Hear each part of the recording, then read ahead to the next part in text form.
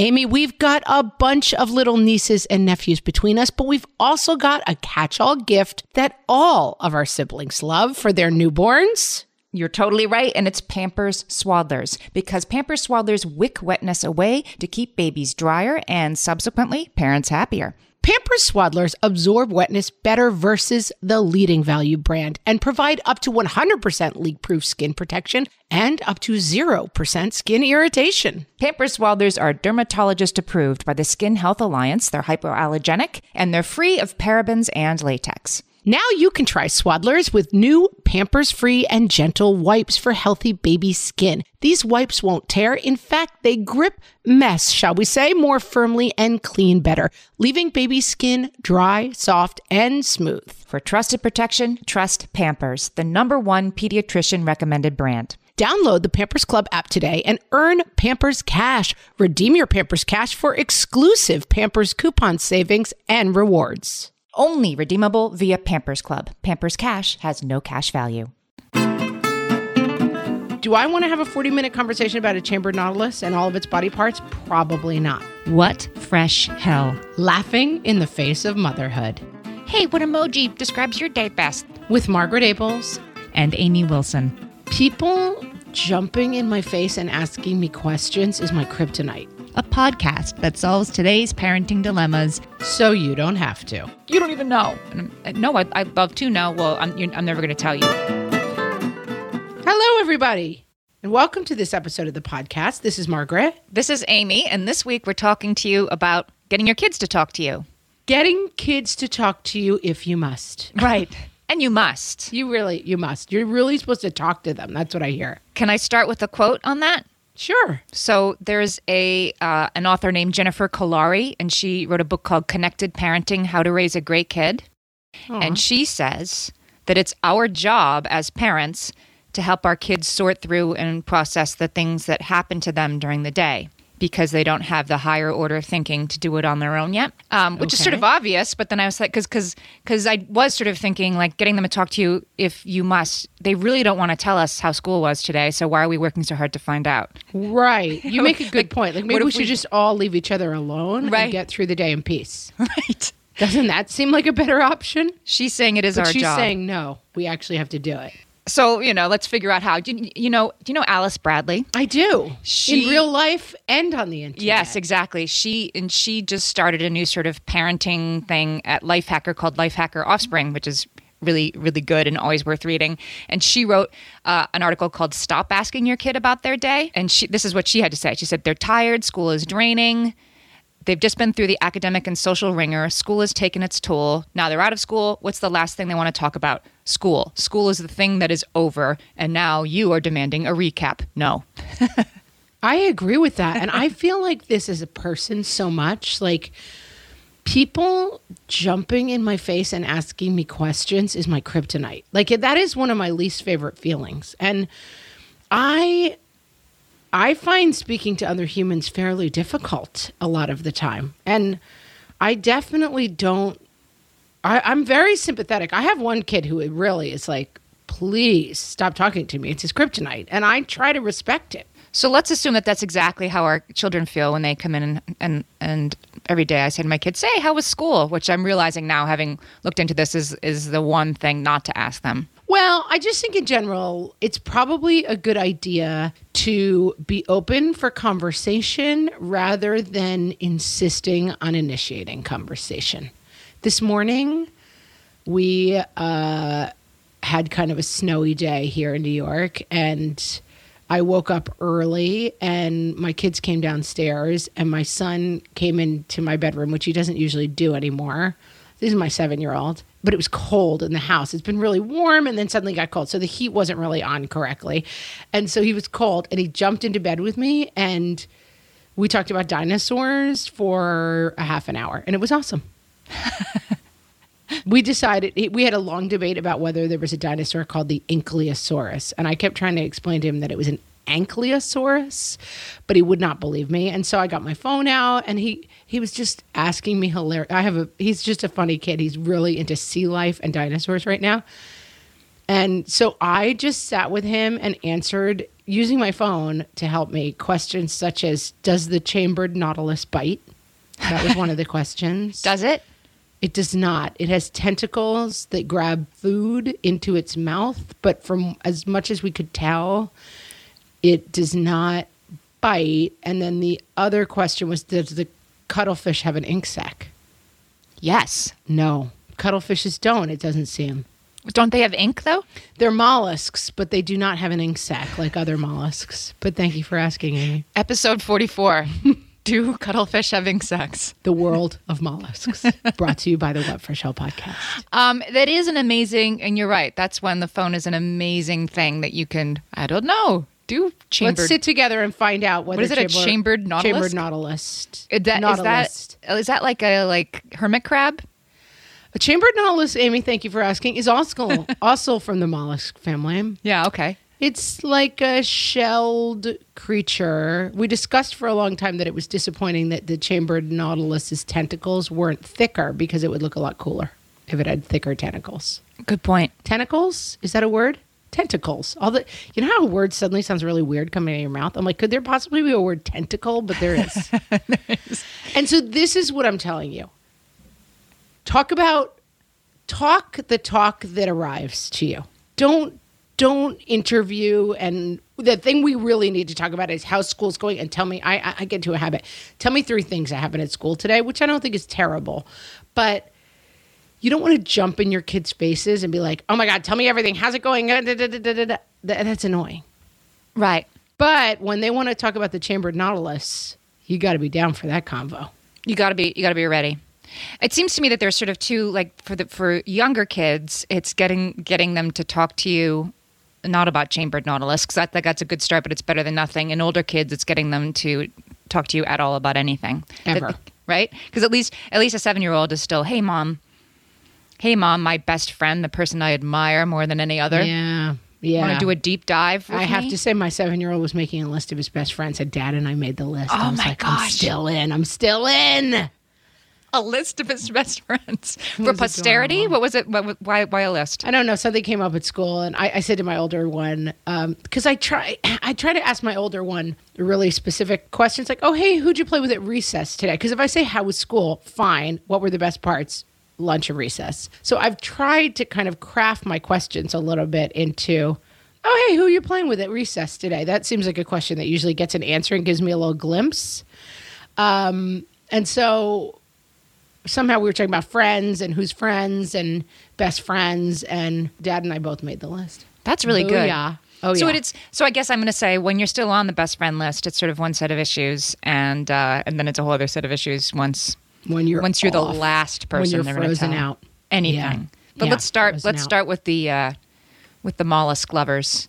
Oh, mollusks. I could talk Mom about them all lovers. day, and I do. So some people say that these questions, you can find many lists of questions on the internet, and I yeah. did, and I'll put some of them And up on the show you page. did. And some of them are useful, like who did you sit with at lunch today? They have to be open-ended questions, right? Everybody Yeah. starts there, that if you ask a closed-ended question, you'll get a closed-ended answer, so you have to ask sort of creative questions. But sometimes they're really silly too. Like I found an American Girl list of conversation starters. And You're deep. You're on the dark web at this point. Yeah. You're deep in. And they're not about American Girl dolls, which believe me would be the. So what are they? If a you deep were dive an in our house. American Girl doll, who would you be? No. The American Girl website, they actually do. We've recommended their books and things before. They do a really good job about helping moms and their daughters relate and talk about bullies and talk about boys and changing bodies and whatever. So these are conversation starters. And some of them are, what did you talk about at lunch? But then they suggested one that was, what emoji would you use to describe your day? And you cannot ask your kid that with a straight face. No. They'll never speak to you again. That doesn't sound good to me. I mean, I'm going to give my usual Debbie Downer advice, which is just remember that our parents did not Google lists of things to talk to us about. Right. Let's just take a little historical perspective here and be like, one thing my grandmother, a thought that never literally ever entered her mind was, what would be some good conversation starters with my 12-year-old? That's right. So this whole topic, although I'm glad we're discussing it and I think it's useful, let's have a little perspective. Right. She wasn't thinking, boy, it's She was really not my Googling job. AmericanGirl.com. What can I talk to my 9-year-old about? The higher order thinking, I need to help my child impose upon her day in 4th grade. No, she wasn't thinking about that. My mom Right. wasn't thinking about that either. No. My mom No, was like, although get I in the do car. think, did your mom ask you how your day was every She day? did. She guess mine did. I mean, too. my mom was a great resource and source for me. But I do think there's a little preciousness in some of this stuff that I think we should at least acknowledge. Absolutely. You know, and that is you and me and our common Irish Catholic backgrounds coming to the fore. I feel like I went into adulthood not really knowing how to do sort of cocktail party banter very well. Yes. Like, so tell me about yourself, because I was just raised in a, child factory, and it was, if you've got a point you'd like to make, then Shout make it out loud Yeah. because someone else is going to start talking. My dad makes the joke all the time that he grew up in a big Irish Catholic family and that his father would say all the time at the dinner table, there are 8 of you and 5 of you are talking. Someone does not have a listener. And it's like, that's how it is. Like everyone's just talking all the time. Yeah. And so, when I met my husband and we were still dating, he would be sort of like, you don't really ask me ever how my day was and how work was. And I was like, well, if you want to tell me, you'd tell me, right? And he was sort of had to, gently introduced to me that the way to be a grown up in the world is to Maybe talk ask to people. how their day was. Although Maybe now we're people saying shouldn't how be nobody coming wants to us hear for it. advice on this topic. Yeah. Have you thought about that? Yeah, because I'm the kind of person who does have to say, what emoji would you use to describe your day? So I have a funny story about this. So I was reading up on these different sort of conversation starters by age, and just the other night I was at the dinner table with my kids, and I said, so Seamus, was today a good day or a bad day? And he stopped and he looked at me and said, Mom, is that a new parenting thing? Yeah. And I said, he's yeah, got you. it is. How's it going? And he's like, that's a dumb question. Don't ask me that. I did some said, "Okay." Googling today. Hello, son. Yeah. And so then I sort of said, okay, well, since I've shown my hand here, yes, it is a new parenting thing. And we're going to talk about how to get your kids to talk to you. What's a good way to get your kids to talk to you? And they couldn't have been less interested in that as a topic, right? Like they were just sort of like, I don't know, just ask me questions or don't. They don't, Right. They don't wish we knew more about them. That's the problem, right? Like they are really fine not telling us how school was. And as they Yes. get older, you don't, when they're younger, you still are apprised of things. You're walking them into the school or, I don't know, you're just in it. And of course, once they get into junior high, the sort of curtain comes down and you stop hearing about stuff until you hear it from other parents. Right. And- I think it's right. I think the dilemma is that they don't want to talk to you and yet they long to be understood. That seems to be the dilemma. That's exactly it. I had a talk with my 13-year-old like 2 weeks ago about a kid that my child used to be good friends with and mentioned that kid. Tears come to my child's eyes. You don't even know, Mom. And I said, no, I don't know, but I'd love for you to tell me. And then that was, of course, the worst thing I could have said for some reason, and got the door slam and the tears. So now I know that there's been some sort of rift between this child and a very longtime friend, but I don't know what the circumstances And you never are. did get to the bottom of it. No, and my asking was like the source of incredible annoyance. And you know what? It could have just been. Here's the thing: you have to be careful of with this stuff too. You can't. It could have just been a Tuesday. You know what I mean? It doesn't have It's to landmines. be Yeah, it doesn't have to be a Cold War. It's a landmine, but I mean it can be a brief landmine, and you don't want to sort of like Jennifer Kolari, the Connected Child book I was just talking about. She said you have to be careful not to overreact because kids shut down if our reactions are too much. And I don't think I overreacted, but even in my I wish you would tell me. He just was like, all right, now I'm never going to tell you, jerk. I think maybe we should just move out of our homes and live together somewhere far from everyone. Even though, as you said, he really would like me to know, he could really use some advice in this moment to sort of put it in perspective. But my asking about it is annoying. Yeah. So here's one solution that I think is good. I feel like most of the things that I figured out and learned and got perspective on was never my mom sitting me down and being like, tell me everything, what's going on, and we'll solve it together, because I would have been repulsed by that.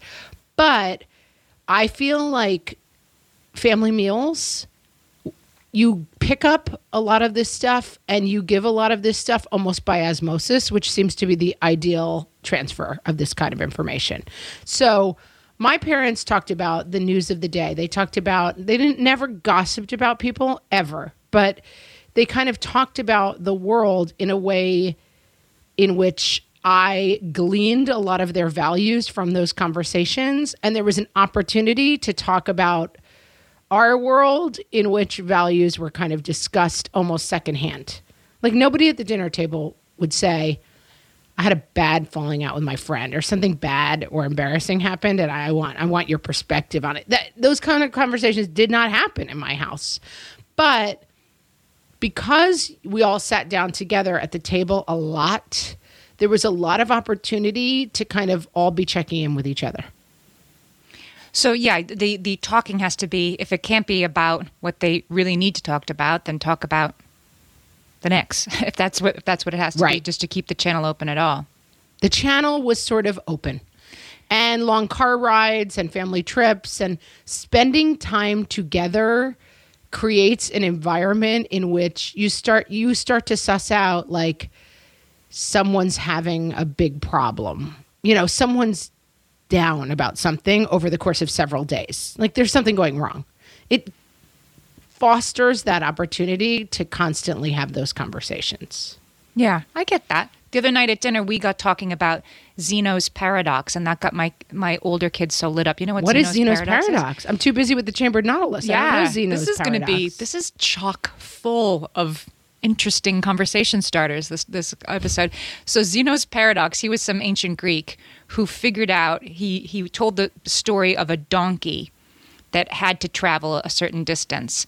And the donkey first had to travel half of the distance, and then half of the remaining distance, and then half of the remaining distance, right? Which is how anybody gets anywhere, except for you never get there. Except the donkey will never get there, right? Because it's always traveling half of the distance that's I'm way left. ahead of you, Zeno. Yeah, and so my oldest child knew about this. My middle child didn't know about this, and it was mind-blowing. Like thunderbolt entered the conversation, and then we just had to talk about like crazy weird math stuff. And yeah, it was one of those nights where it was sort of, oh, it's getting late, and this one should really be in the shower, but I'm just going to let this play out. Math cool conversation play out because it's like a unicorn. And I thought when I brought it up, I guess I did think when I brought it up, okay, this kid's going to think this is pretty cool because he likes sort of mind-blowing things. So I have to have them at the ready. I guess I need more of them. But yeah, it just felt great in that moment. Like, oh, my kids are really actively engaged with me right now in this conversation about this cool thing. And it doesn't. Yeah, and I would be wary of being like, next, Occam's razor. Like, I would be wary of thinking that you caught lightning in a bottle. Like, I think the minute your kids perceive that you're like, I have index cards full of interesting topics, like they're going to run from it. Like, I wouldn't even lean into it. I would just be like, oh, that was fun. But that's the opportunity that's created by family dinner. Yes. Right. So have the family dinner, right, and then talk about what they want to talk about, I guess. Yeah. Although we have used table topics. You know what table topics are? No. We have them, and I give them as gifts sometimes. It's like a little cube with cards inside it, and they make them for couples and kids and whatever, and they sort of say, if you could go anywhere on vacation, where would you go? Or when you look back on sixth grade, what is one thing you remember? That kind of thing. And my kids would probably roll their eyes about using them now, but when they were a little bit younger, they really enjoyed those. They looked forward to. Yeah, that seems fun. There used to be a game. It was a board game called Scruples, and I remember playing it with our family. And it was those kind of questions, like, if you blah blah blah, if you found out some things, would you tell? I don't know. They were like kind of dilemma-y questions. There was a game, I'm going to get really 70s on you now. Oh, I love the 70s.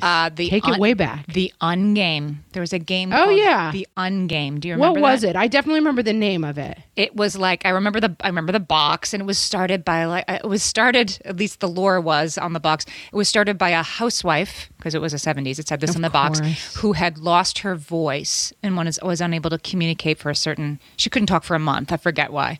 And so she wrote down things on cards and would give them to her family, and they would be like, what is your greatest regret or whatever, so that they would talk to her.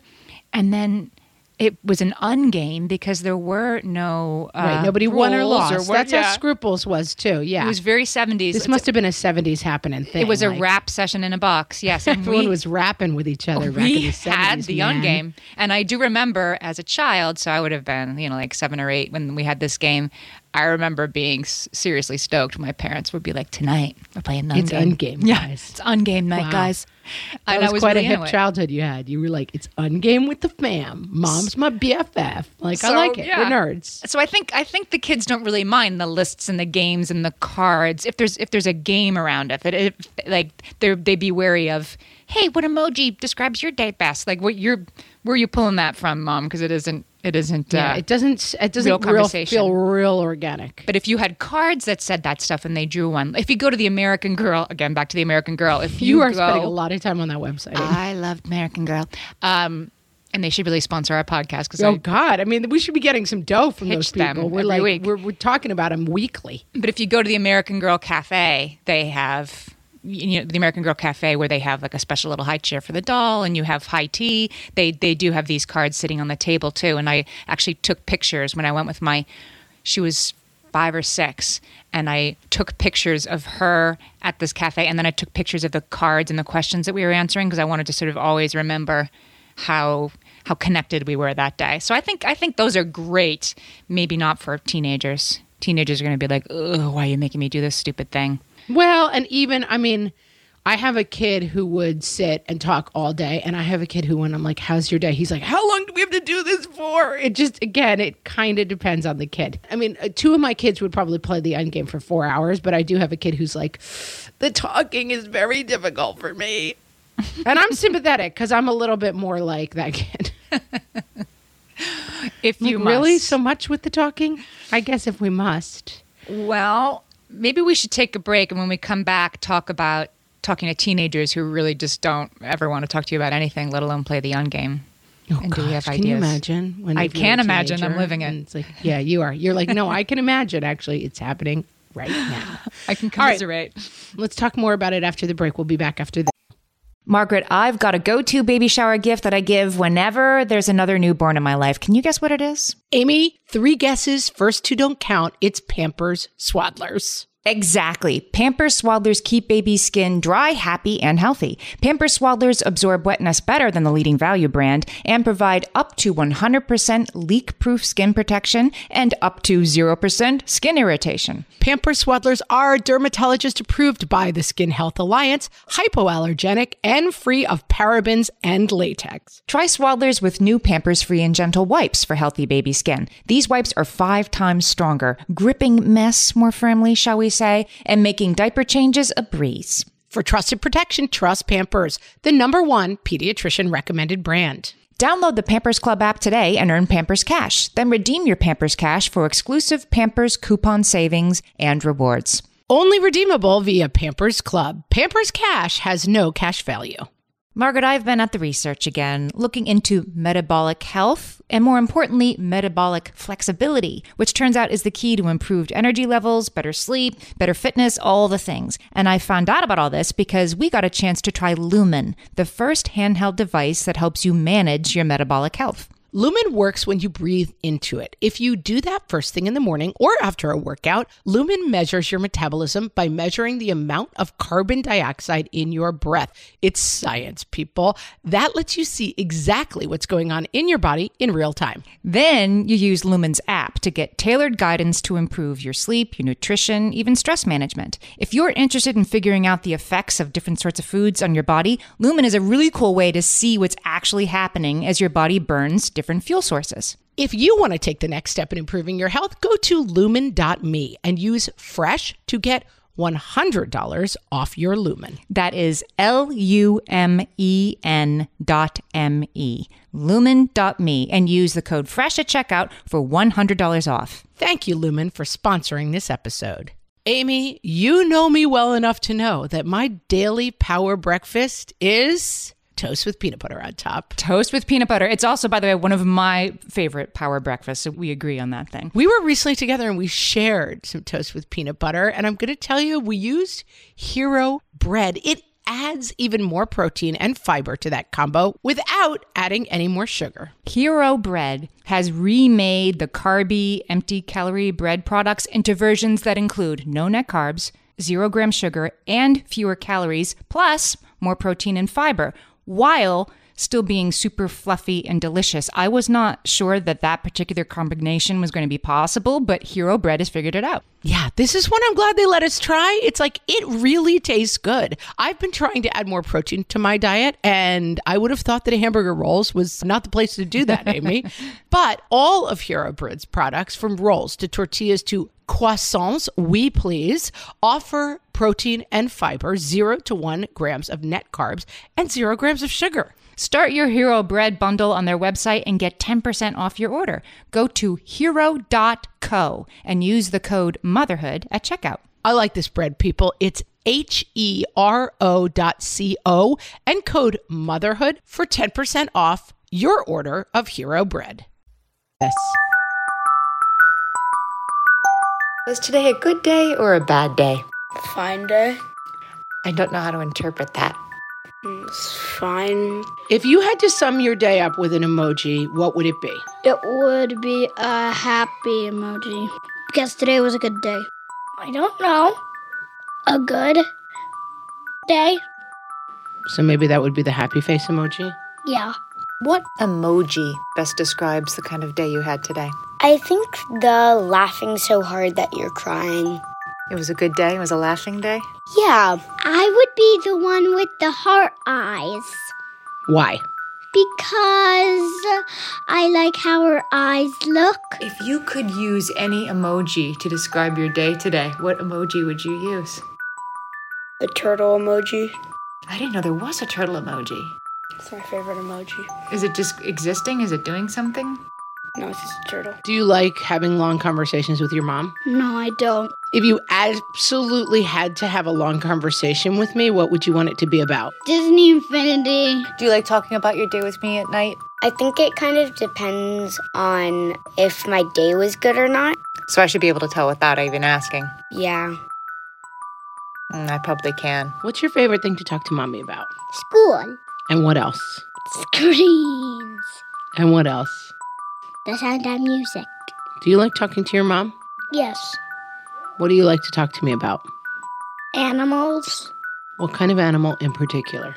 Like a cuttlefish, nautilus, sharks, whales. Do cuttlefish have an ink sac?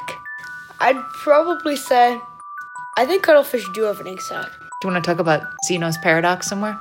What's Zeno's paradox? Remember it was that thing we were talking about with the donkey that never gets where it's going? Oh, yeah. It's pretty cool. Pretty cool. What would happen if a mule was traveling, but it could only travel half the distance each time? It wouldn't get much food and water. What's a mule? I'm glad we had this talk.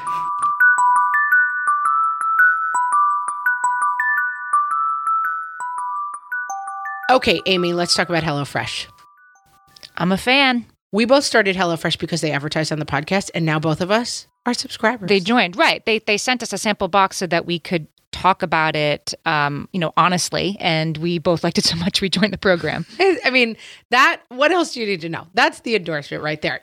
Here's what I like about it. Bane of my existence is figuring out what's for dinner. Yes. So now I have nights of the week where I don't ask what's for dinner. HelloFresh is what's for dinner. It's decided.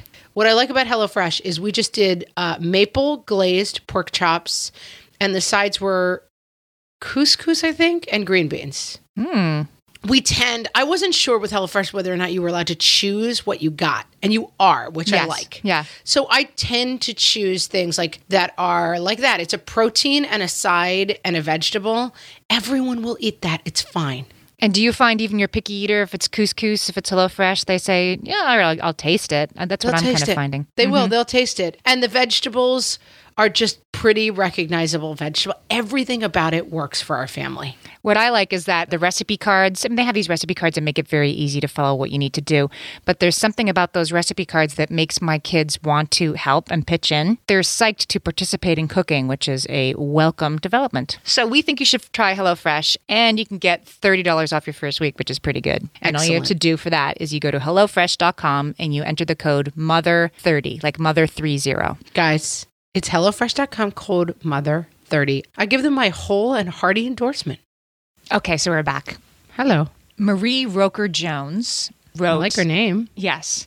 She wrote for the Good Men Project, so I guess that's good. The Good Men Project has some female contributors, and they had an essay called 10 Ways to Get Your Son to Open Up and Talk to You. So I, with great eagerness, read this, and she started out talking about asking open-ended questions. And this is for older kids too, by the way. This is for the sort of more prickly teenager sort of kid. And she brought this up, and I thought this was a obvious but important point, that you have to be ready when they're ready. She said that a moment of inconvenience beats a memory of regret. And this happens to me all the time. I'm in the middle of making dinner, I'm looking up something on Google Maps or whatever, and that's when my teenager, one or the other of them, will be, so mom, so you know the NBA draft, and you know this, and they want to talk, and it's not usually about school, or if it is about school, it's about the A day versus C day, like some very arcane scheduling thing or whatever. It's not about personal things. But they pick the strangest moments to suddenly want to just completely unburden themselves of the thoughts about the New York Jets and the quarterback. And you have to stop what you're doing and look at them and give them your completely undivided attention, because it's, I don't know how they pick these moments, but there it is. And you have to catch it when it happens, and you just have to be ready to stop and listen. And then she also I'm says, fine with that to a degree, but I'm always going to push back against the kind of advice that is like, miss this moment and regret it for a lifetime. Like, yes, you should. The times your kids are going to be willing to talk to you may not always be convenient, and you should try to be open to that. But don't let it become a thing of like, you missed a moment to talk to your teenager, so you're a terrible person and you suck as a mom. Like, no. Right. Those two things, no. Right. Fine. Yes, Right. the talking is going to happen at times that it's not just going to be like, let's all sit around the table. I'm going to get to the bottom of everything that's bothering each one of you in your personal lives. And then we will stand up and all go our separate ways and quietly read. Like, of course, that's not it. That's not going to happen, right? But the idea that it's the Ray Bradbury story where the sun comes out for 5 minutes every 27 years, like it's not like that either. It's somewhere in between, and you're not going to like, you're not always going to be like, I will drop everything and be available to you. Well, I think the phone has made this more complicated. Of course, it makes our kids less available to us if we let them have their phones during car rides or whatever. But it also, that look, I see it on my kids' faces, that no matter how cool they're trying to be, if they score a basket or block a goal or whatever, they do that furtive look over to the stands to see if you were watching or were you on your phone. And I've certainly been caught on my phone on those times. Not always, but not never. And that look on their faces, even if it's not my own kid, that look on their faces is always heartbreaking to me. That's sort of like, I totally don't care if mom watching. Did she see that? Yeah. And I so feel you like, want to try to more times than not be watching. right.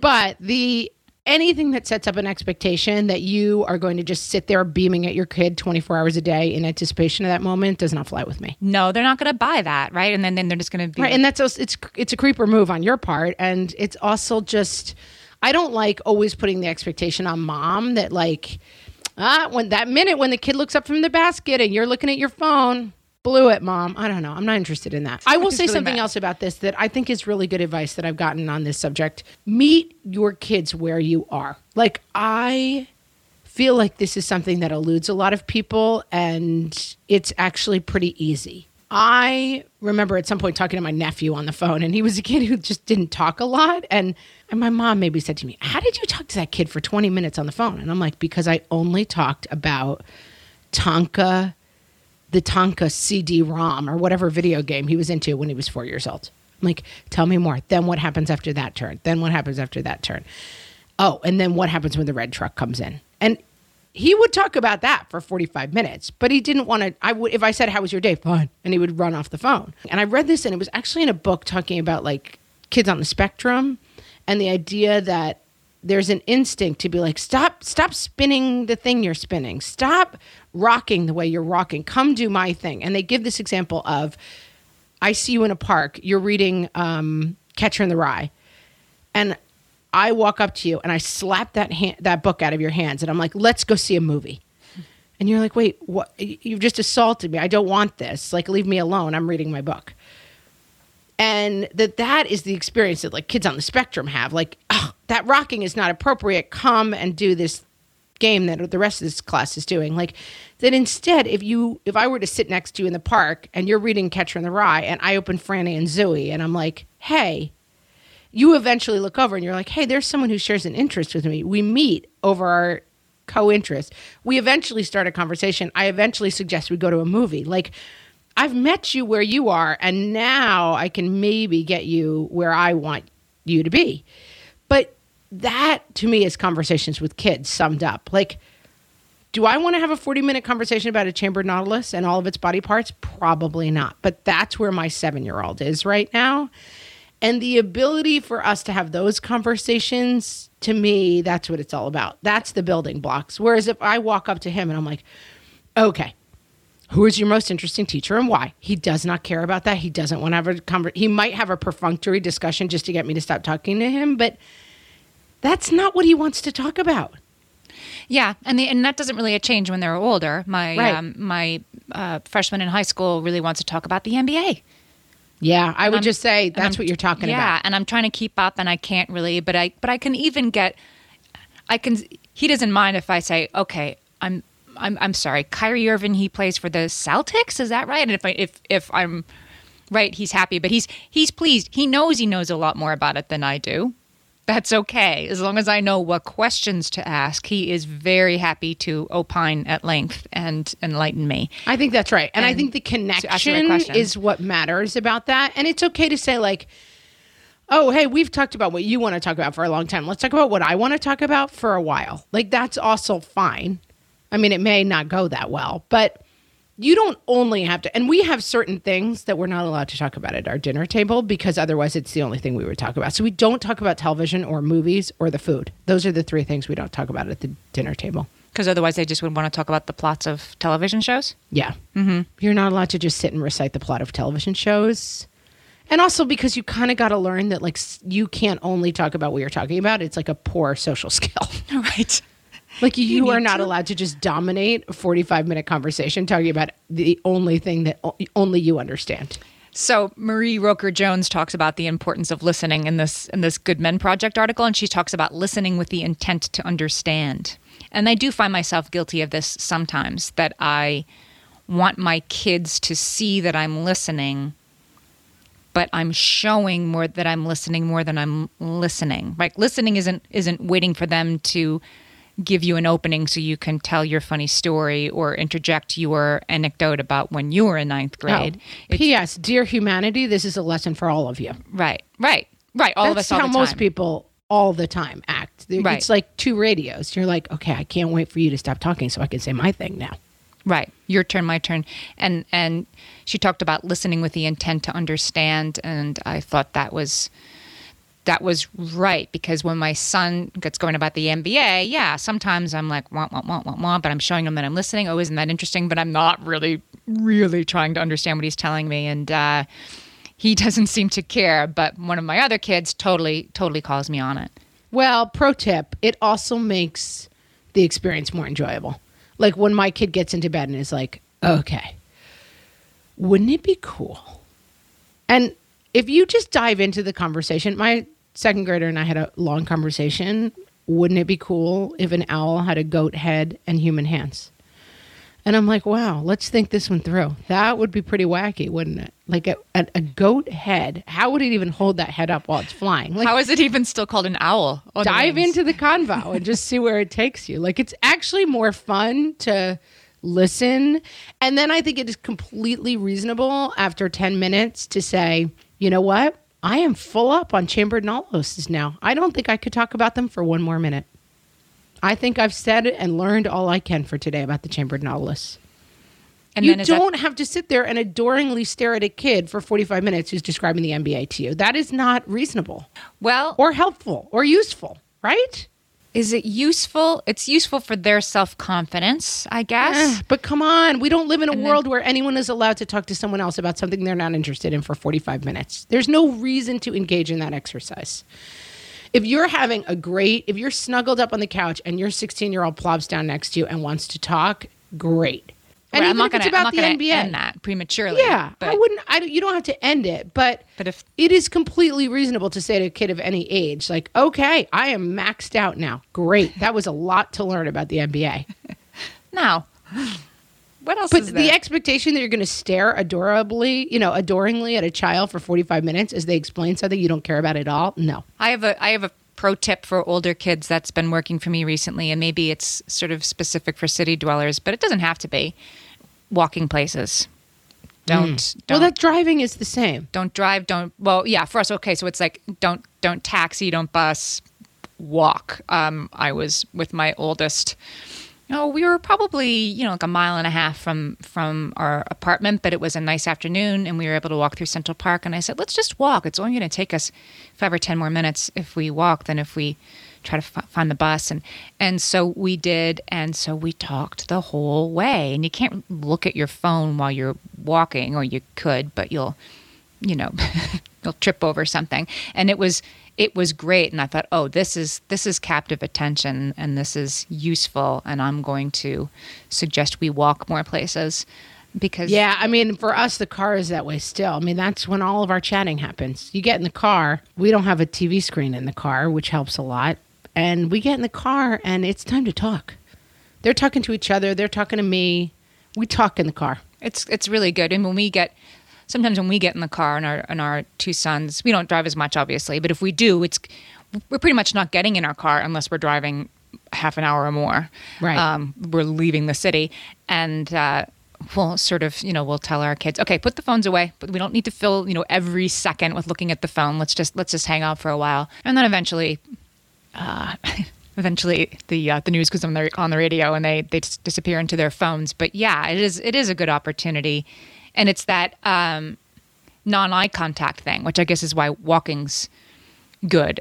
Walking's good. Cooking's a great time because you're doing something else, but you're able to talk. Non-eye contact time is a great time to talk in general. And if you try to lean into it too much, then they read into it and they're not interested. It's like you said it one time, and it was so funny that you'd studied up on NBA tips and you were like, I haven't had this feeling since I was trying to get boys to like me in the 7th grade. Yes. You're trying to get them to like you. And just as it was in the 7th grade, follow the metaphor through. The needier you are, the more repulsive you are. Like, play a little hard to get, Mom. But, you need to have, it did work when I said, well, I don't know, James Harden, his 3-pointers are still strong, right? Once in a while I'll throw something like that out. And they are so into it. And if you have to be kind of subtle. But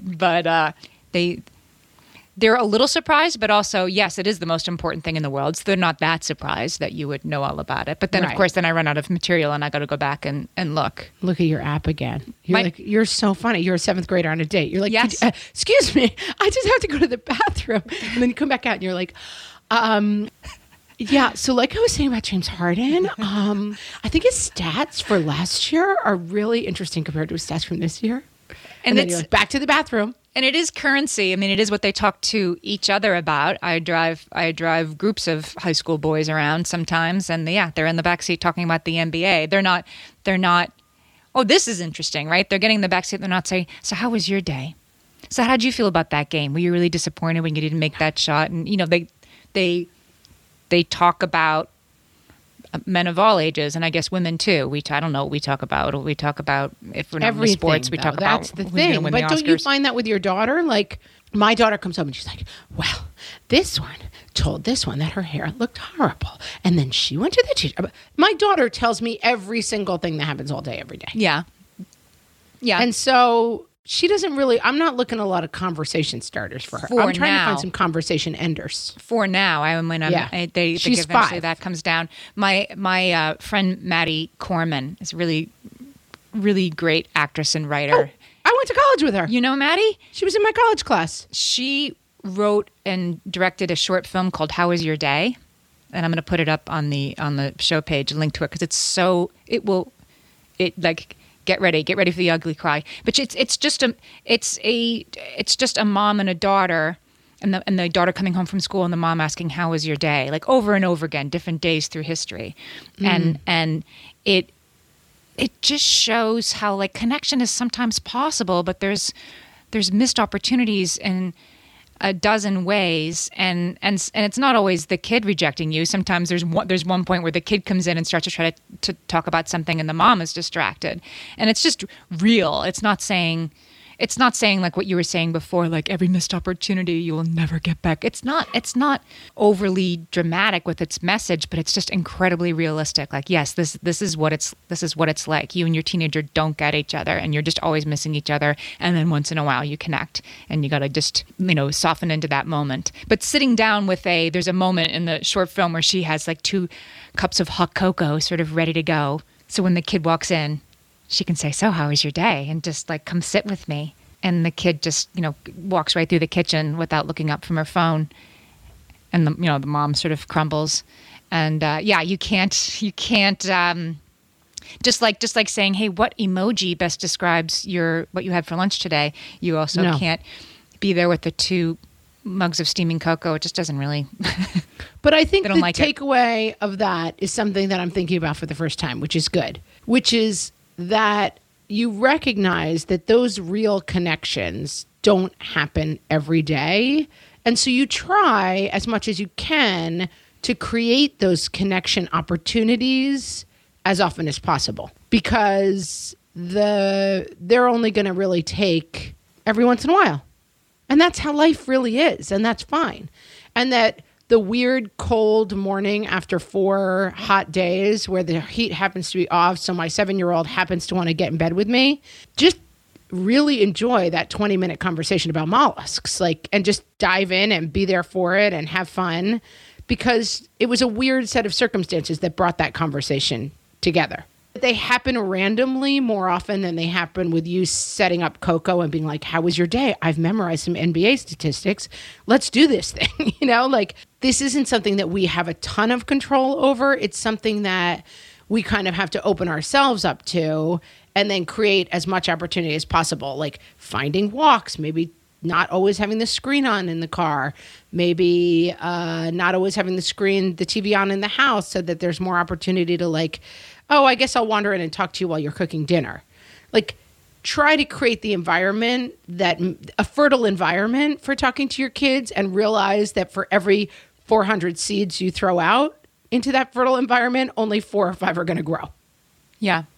And that's okay. I think that's an interesting doing pretty perspective. Well. Yeah. And that, our grandparents didn't worry about this. They didn't think about it ever. My grandparents never did. But they also, they maybe didn't have as great and close and warm a relationship with my dad says that all the time. He talked to his grandfather 3 times in his life. Mm-hmm. And he's so close to his grandkids. He knows everything about their life. And he, the ones who were in college, he FaceTimes with them once a week. And he's like, it's a great joy to have that relationship. But he survived without having that relationship with his grandparent. And so evolve, but don't suddenly put the responsibility on yourself that in some ways I'm super impressed that you still don't know what happened with the kid and the friend. It's kind of great that you're all right, well, he's working through something. He knows I'm here if he needs it, but you're not chase it. I think it would be hard for me to fight the instinct to be like, knock, knock, knock, knock, knock. But wait, what happened? You have to tell me. I got to get to the bottom. Like, I'm kind of impressed that you're able to be like, yeah, I still don't know exactly what went on there. Yeah, it's hard, and believe me, I'm refraining from knocking on the door and bringing it up. But guess what? He had a great night last night, and we were talking about Zeno's paradox, and there was no. It's not like this is. Like I said, that could be so last week's problem. Who knows? There's a parenting coach named Julie Romanowski, and she talks about these moments that you have to be careful not to be the problem solver, because she says that kids can perceive problem-solving suggestions that are meant well as judgmental. And for sure, I think this kid did too, because I was sort of like, what do you mean? What happened? Because this was the best buddy. And I think that there was I think my kid perceived judgment in my reaction, and then was therefore like you don't even know. And no, I'd love to know. Well, I'm never going to tell you, because I think my child thought that I was somehow disappointed that that there was some, and it's only about my kid, right? But I could just tell, like, okay, now is the time to back away quickly and not bring it up again, and then just watch. Right? Then you have family dinner, and you make sure your kid's in a good mood most of the time. Yeah, and I think that there's become a shift that, like, you talked about that in the Mean Girls interview with Katie, where she asked kids, like, well, what would you do if there was a problem? And that the girls kept saying, well, my mom says that I should. My mom says. She said, okay, that's great that your moms are also smart, but what do you think you should do? Like, you let them have some problem solving on their own. I mean, it is a spectrum. My mom did not, I did not come home every day and say, here's every detail of what's going on. And especially as I got older, I had a couple of problems that I was like, my mom would never understand this. And I didn't share them with her. But I always kind of had the perspective of like, if this gets too dicey, if I actually get in over my head, I'm going to take it to my mom, because I just had that feeling. But she didn't know the minutia of every single issue and thing I dealt with. And that's developmentally appropriate, right? If you're going to be a grown-up, you have to start to have more of your life that's more closely held, and your parents aren't solving everything for you, and so they're doing what they're supposed to be doing. Yeah, kudos to you for not getting to the bottom of that. I got to remember that one, because I do think that's a thing now of like, well, the moms will work it out between them, and then they'll get to the kids and be like, oh, guys, we worked it out. It's not really a problem. Like, you cannot do that. You can't. Yeah. Yeah. I feel like we had some good takeaways today. This is a pretty good takeaway. Yeah. So take lots of walks, drive lots of places, and be into the conversations. Right. Find them where they are, and get into those conversations, and really be into them. Like, as you said, really, really choose to actually listen instead of pretend to seem interested. It's just, and it's also more fun if you're like, oh, when will this kid stop talking about mollusks? It's actually more fun to just be like, wait, I actually learned like 17 new things about mollusks this morning. I did not know that's how I was going to start my Tuesday, but there it is. And then you share it with the rest of us. Yeah. See, look at, now you guys all know that cuttlefish do not have an ink sac. It pays dividends, people. I'm going to try that tonight at the dinner table. So you guys, did you know? Wouldn't chambered mollusks look cooler if they had thicker tentacles? That's what put that on your conversation starter card for tonight. Owl, goat head, human hands. Go. Come on, guys. Let's discuss. Round table it for me. That's actually going to work. I am going to try that one. Come on. That's a pretty good one. Who doesn't want to talk about that? It's amazing. You'll be at dinner for 7 hours. You'll never stop thinking about it. All right, guys. That's getting your kids to talk to you. I feel like we've said it all. But before we go, we do have some news, which is we are doing another live show. Another live show. Our first live show was a rip-roaring success. Yes. And this is going to be even more exciting, if that's possible. We're going to be doing our show Thursday, April 19th in Scranton, PA, which 3 major interstates go through Scranton. So it's accessible to anywhere. You can get there by airplane. You can get there by train. I don't know. I was trying to quote a song. I kind of got lost there. Anyway, get to Scranton on the 19th. It's going to be a super fun mom's night out. And it's a night to remember Lindsay Doherty, who was a friend of our show and a mom of 3 young children. And she died last year. And so this is going to be a night to remember her and to raise money for the St. Joseph's Center Baby and Children's Pantry in Scranton, which collects diapers, food, clothes, anything moms and young children might need, and just makes it available to anyone who needs it. So it's a great cause, and we're going to help them raise some money. Guys, what else do you need? You're coming to this show. So yeah, if you want to get information on the show and how to get tickets, just go to whatfreshhellpodcast.com and click the live shows tab at the top of the page.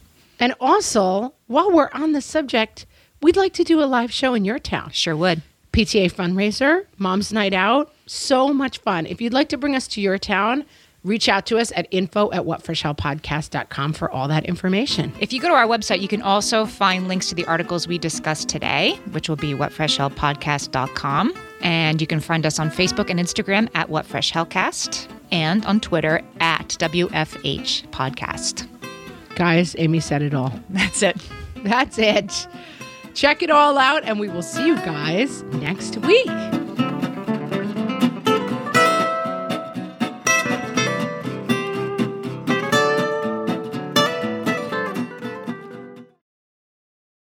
Margaret, it's an exciting news day. An exciting news day indeed, Amy. A few years ago, we launched our first spin-off podcast, Toddler Purgatory, hosted by the hilarious Blair Brooks and Molly Lloyd. And guess what? Now Blair and Molly are back with their all-new podcast, Unsticking It. You know Blair and Molly as 2 busy moms and actors, and somewhere between potty training and the pandemic, they both felt like they lost their creative kaboom. In their new podcast, Unsticking It, they are going to talk about how all of us can get back to what lights us up after motherhood. Amy, I need this. Me too. And Blair and Molly will be talking to fellow imaginative minds. We're talking actors, artists, and creators of all kinds about how we can all unstick ourselves from whatever muck we're stuck in. Follow, subscribe, and listen to Unsticking It wherever you get your podcasts. That's Unsticking It with Blair and Molly, because sometimes life sucks. Are you overwhelmed by the things that get in the way of you doing what you want to do? Are you looking for ways to simplify life to better align with your values? Do you want to create space in your schedule so you have room for more of the good stuff? Play, joy, relationships, gratitude, and more? If you answered yes to any of these questions, I invite you to check out Edit Your Life, a podcast to help you edit the unnecessary from your life so you have more room to enjoy the awesome. Through episodes with me, Christine Coe, and a range of super smart, compassionate, and thoughtful guests, you'll come away with big picture insights and practical ways to declutter your home, schedule, and mental space without getting bogged down by perfection. I have always believed that small moments and actions matter tremendously. My goal is to help you find agency and space in your life through doable baby steps that will leave you feeling accomplished instead of overwhelmed. Check out Edit Your Life wherever you enjoy your podcasts.